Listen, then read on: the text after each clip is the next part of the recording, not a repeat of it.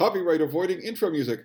Height did it I, height did it I, hi did I, did I, height did it I, height did it I, hi die, yeah, did it I, hi, ya da did it I, hi, ya da did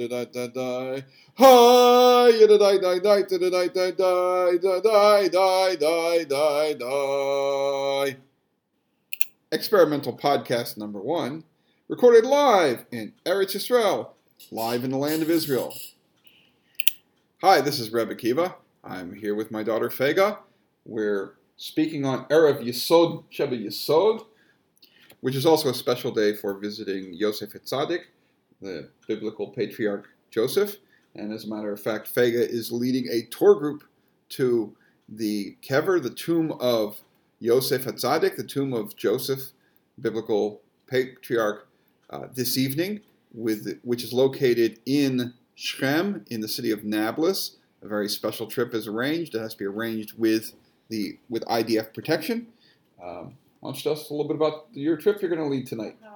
I'm leading a bus of about 50 people, though I've had requests for so much more. Yeah, your phone's been ringing all day. Like, can I bring a friend? Can I bring 6 more people? You know they limited the amount of buses for your Yosod Sheba Yesod this year. There's only 45 going in instead of the normal 70. One time a year they allow in the most amount of buses is your Yosod Sheba Yesod, which is 70 buses compared to, let's say, the normal 25, 30 they allow in every month. And in the midst of Yosod Sheba Yesod, what do we have? An Israeli government functional failure. Well, isn't it perfect? I'm going to the king of Egypt, so it works out, right? Yeah, that in the midst of following an election, which seemed to have a pretty clear mandate for parties on the right, combined with the religious supporting parties, that one of the parties on the right decided he's not going to be involved, he's not going to join. And rather than allow the leftists to get involved and try and create a government, they decided to dissolve the Knesset to force new elections to prevent the left actually. Well, do you really think Lieberman is a rightist? Well, I mean, again, in Israel, defining what's a leftist and what's a rightist is an interesting topic. It's quite different from what's a leftist or a rightist in America. I mean, most of what you call a rightist in Israel, and maybe that way from conservative-ish, support-ish for religious causes, and conservative-ish moral causes, and a stronger security posture.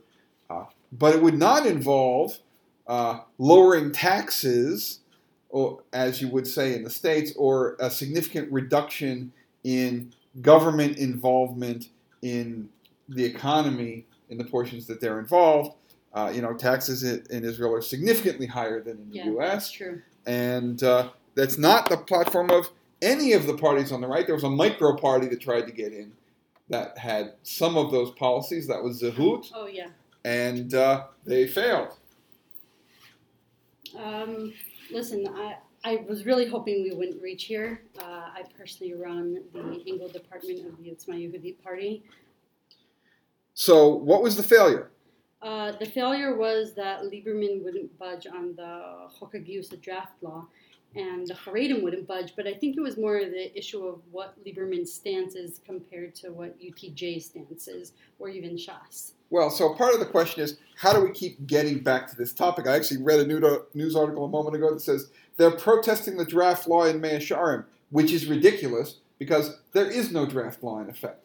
What happened is they brought forth a law. There was a group called the Tau Commission, and they formed a law based on that. They got basic agreement from the religious segments of society, and they're supporting parties. It's not representative, but it's supporting parties, and that was the law that was passed. As a matter of fact, that's what your brother went into the army on. He went into Nachal Haredi on the basis of that structure, and then 2 years later, right, somebody protested that to the Supreme Court, and the Supreme Court said that law is not representative or something. It's not equally balanced, and so they I canceled think, it. I think it's a concept of Torato Emunato, that Torah is my faith, that basically you can get an exemption by being a kollel younger man or a yeshiva bacher.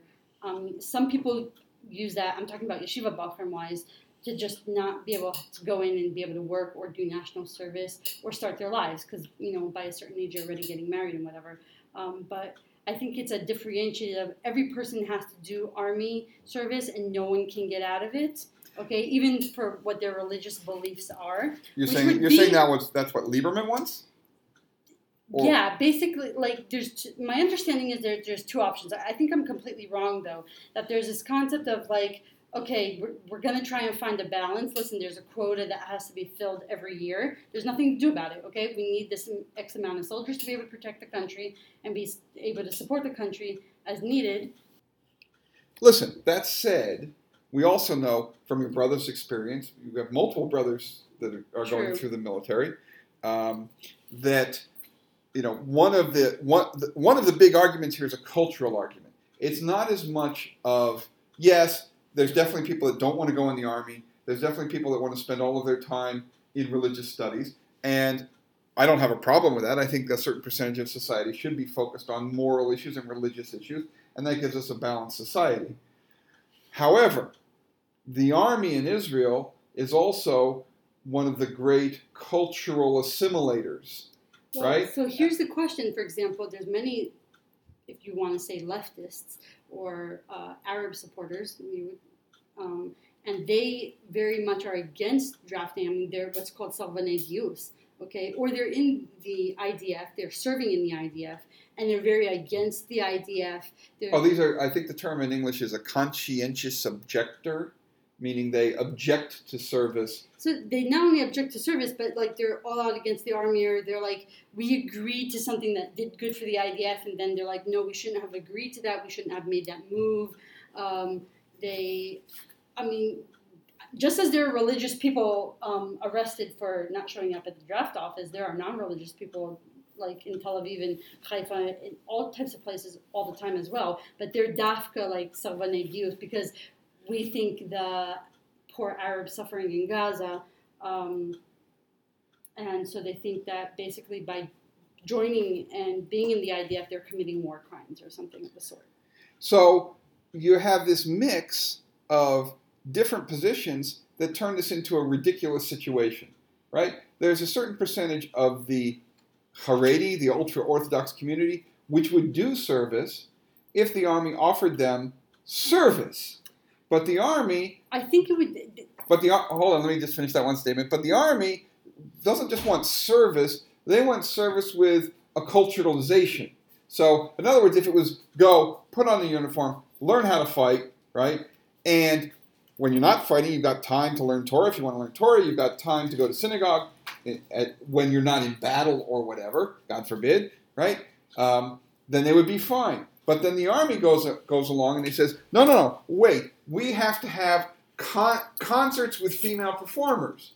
And we have to have situations where you're going to be in mixed gender situations that don't actually need it. There's no military requirement for that. So I agree with you that there's a specific gender issue. I think that there's an army culture as well. But if they want to entice people, there can be incentives. There can be incentives of if you do military service, for example, you'll get a 50% discount on your mortgage, or you'll get better kiftat yeladim when you have kids.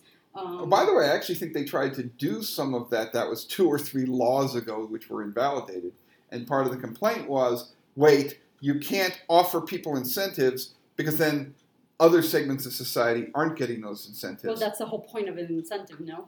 Well, so you've got this is kind of like the issue in the States of trying to right discrimination. If you right discrimination, you're discriminating now against the opposite of what you were discriminating against previously. As discrimination, if you want to entice someone to do something, if you're going to get a contractor for your house, right? And if for an extra 5,000 shekel, he's going to throw in, I don't know, painting your walls with a nice fancy design and whatever. You're incentivizing him by offering that extra money to be able to do a better job. I think it's the same thing with IDF soldiers. Come and do service, get these benefits. These are the benefits of protecting your country, okay? They do give benefits now when you get out of the Army, but, I mean, you have 5 to 7 years to use them. It's not always explained very well. It's not easy always to access them. It's a bit of a crazy process. So there's a segment of Haredi or religious society that would go in the army. And by the way, the Arab segment of Israel, because they are Israelis, they don't go in the army, and they're not required to do national service, but somehow that's not discriminatory or equal. That doesn't make any sense, but that's like an issue of, no, we don't want to address that as a society. You could incentivize people, and there's a segment that wants to go in, but the Army hasn't done a very good job. I will agree with that. On making the environment comfortable. Even though they have created religious units, it's still pretty problematic.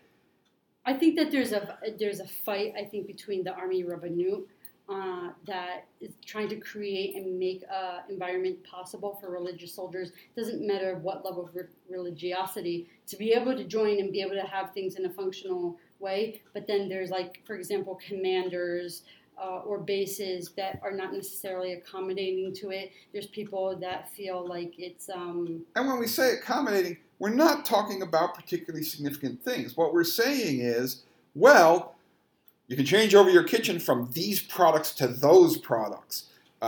When people aren't on duty, they should be in range. They should have availability of the synagogue. These are things that are there. It's just you have to make them a little more available. And then suddenly this whole section is more ready to serve. And they're like, no. Culturally, you should put up with it. Well, see, as we know, the religious community doesn't want to put up with the cultural, excuse me for my language, bullshit.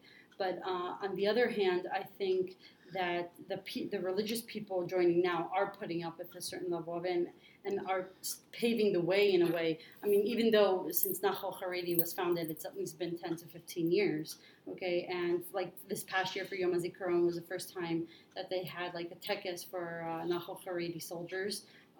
What's a tekes is a ceremony. Yeah, they had a Memorial Day ceremony. It was completely religious with rabbis. I think if the IDF went to like Rosh Hashivas and said, listen, you're going to have your, let's say, 20% that do really well. Okay, they're going to be the next rabbis, the next shochtim, the next people that you go ask questions to, whatever. They're the serious learners. But the guys that, I'm not going to even call them ADHD, that don't have the patience to sit on their tuchas all day and learn 8 to 12 hours, put them in the army, but come with us so we can build like a support system. Okay? Yeah, hey, why can't the Rosh Hashiva come and give a shir on base every week? Or every day at the end of the day? He can come and give a shir after the unit's done all the fighting and everything else they need to do. They can accommodate him, give him a base pass. Exactly. He can come on and stick with his guys. Or, that they're in a support system that they're familiar with and a system that they know how to work. The Army is its own system. So, of course, you will have to learn the Army culture on a certain level and the Army system. But to have something that you're familiar with to lead you through, so to speak, I think that would change the way things work. And it would also give rabbis insight into certain issues that need to be addressed of religious soldiers, like questions about what you can do on Chag and Shabbos, what your job requires you to do, teaching you, listen, you might not think something is necessary b'koach hanefesh, and it really completely is. And for you, for example, saying, no, I'm not going to use the walkie-talkie on Shabbos, or I'm not going to carry my gun, it is an absolute necessity in the job I'm doing. So part of the problem here, though, is, interestingly, the number of portion of religious society that was getting involved with the draft was going up pretty high. It was growing every year. It was over the 50% mark of those that were potentially eligible, and then the court got involved. And the more the court got involved, the more it became a religious society and cultural thing to push back. Because we're not going to let those seculars push us around. And historically, it was dangerous to do so, as there was a lot of pressure on the religious segment in Israel to move away from their religion, so they did have to push back. No. So listen, I agree that if we look historically at since the founding of the State of Israel, what it did to the religious community, that the religious community had to specifically protect itself. Okay, it had to go out of its way to do so because of how the non-religious community and the state were out to get it. And now what's basically happening is that there's a segment of the religious Haredi community that is a bit more modern or a bit more open-minded, if that's the right way, or they're just out of options. Like people need to support their families, people need to support their wife and 2-3 kids that are sitting at home. People want to have some meaning in life and whatever, and they're not necessarily ready to jump straight into university or working. And the army is something that builds you up and gives you some time to, I guess, reflect on life, figure out what you want to do, and that you can gain a lot from. And so they're like, let's go do service. It's also like nationalistic reasons. For example, like they're very rightist. They love Eretz Yisrael. You've grown up your whole life learning about it. Okay, you're very passionate about it. Let me take that passion and do something with it. So do you think that Lieberman and the current coalition failure is more about trying to ignite a cultural war? I mean, here we got a cultural balance problem. It's been swinging back and forth for the last 5, 6, 8 years. A little more towards the army, a little more away from the army, a little more accommodating, a little less accommodating. One of the big changes they made was changing the law. So once you have your army exemption, 2 or 3 years later, you can go to work, where previously you had to wait 10 years, which ridiculous, completely ridiculous. Yeah, I mean, it turned a whole segment of society into scofflaws. Exactly. So do you think that Lieberman is trying to get more niche power? He's trying to create a culture war? I don't know if he's trying to create a culture war. I will say that during the last election for the 21st Knesset, he did have many ads against religious people. Like there shouldn't be, for example, kosher food on base, or there shouldn't be a unit like Netzach Yehuda. And I think there's the mistake, because if you're going to try and accommodate these people, if you're going to want to get a segment, if it's like 5 or 10% or even 15% to be able to do the army and whatever, you're going to have to make those accommodations. And truly, it's not really an accommodation. You use the word accommodate, and I want to stop you there, because I think that's a problem. I think the term is a problem. This isn't about accommodating the religious in Israel. Listen, if you're a Jew in New York City right now, 40 or 45% of the children in school are religious. So if you're a Jew in New York City, the next generation is going to be 50% religiously observant, Jewish. Okay. And the generation after that, of course, will be 75 or 80%. You're saying that each generation the percentage is gaining higher. I'm saying that the majority now. In Israel, the average Haredi family is 7 children. The average Dati Leumi, that's call it modern Orthodox, that family size is 5, which means in Jerusalem, 35 or 40% of the children in school in Jerusalem are also, actually I think it's higher in Jerusalem. But again, it's the same statistic happening. So while the religious percentage in Israel, the ultra-Orthodox, were in the 10 to 15% range, that's going to continue to grow. And the religious, which were in the 30% range, is also continuing to grow, which means over the next generation and a half, the majority of the country will be somewhat Jewishly, religiously observant. That's a big shift. That's not accommodating, that's changing because your country's changing. By the way, just like in the United States, right now the United States, as we know, is going full tilt woke, whatever that means, right? And, yesterday's news, Martin Luther King, a very important cultural icon of the United States, who basically prevented the United States from having a type of civil war, okay, and properly accommodated the rights of a big segment of society that have been severely treated wrong, has now been discovered to have done many not nice things. Okay, many not nice things and therefore, are his statues going to be torn down? Are his street names going to be changed? I don't know. That's American business. And where American culture is going with all of its weird shifts is its own problems. Not one that we're going to certainly solve from over here in Israel. But Israel's also changing perhaps in the opposite direction of America becoming more morally conservative and more religiously oriented. So here's a problem. Currently, most of the leadership is not. Okay, and listen, it takes time. It takes people, to, for example, we're going to talk about the Supreme Court. Someone learning to be a lawyer and getting into law and being appointed to be in the Supreme Court, getting into Knesset, etc. It takes a generation or two. It does, and it's the same. And so the mindset hasn't changed. I think on the street, on a certain level, it has.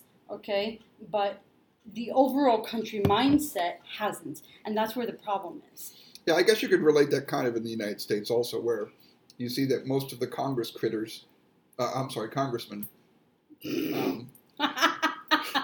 are in their 60s and 70s, if not 80s. So they can't relate to their people anymore. Well, so they're farther away, and if they don't spend more time at it, you certainly have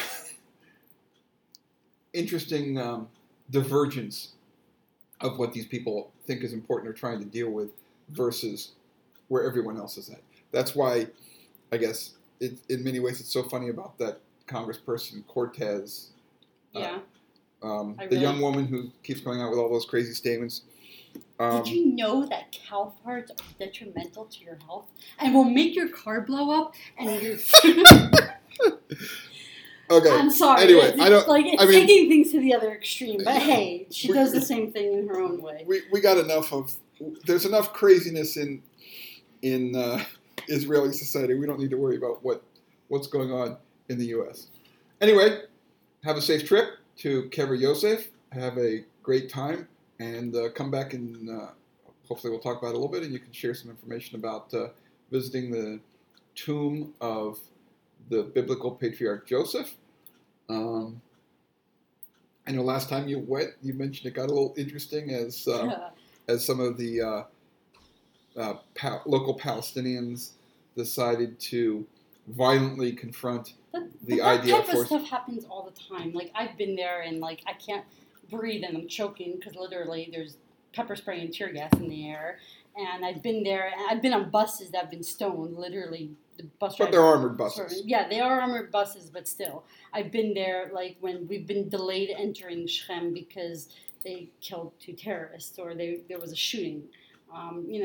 We don't always run into what is going on the other side of Shechem, but if I wanted to know what an Arab state would look like from the PLO and Hamas, then all I need to do is go once a month into Shechem and see the burning tires, the rocks on the street, get the videos on WhatsApp or Telegram, from the Arab side of Shechem of the updates of the wonderful protest against Jews coming to pray, which, by the way, is in the Oslo Accords that we should have free right to be able to go and pray at Kever Yosef. We shouldn't have to be able to sneak in. You're clearly under a mistaken impression there that Jews should have rights. And unfortunately, I think the world seems to disagree with you. Thankfully, God seems to say otherwise.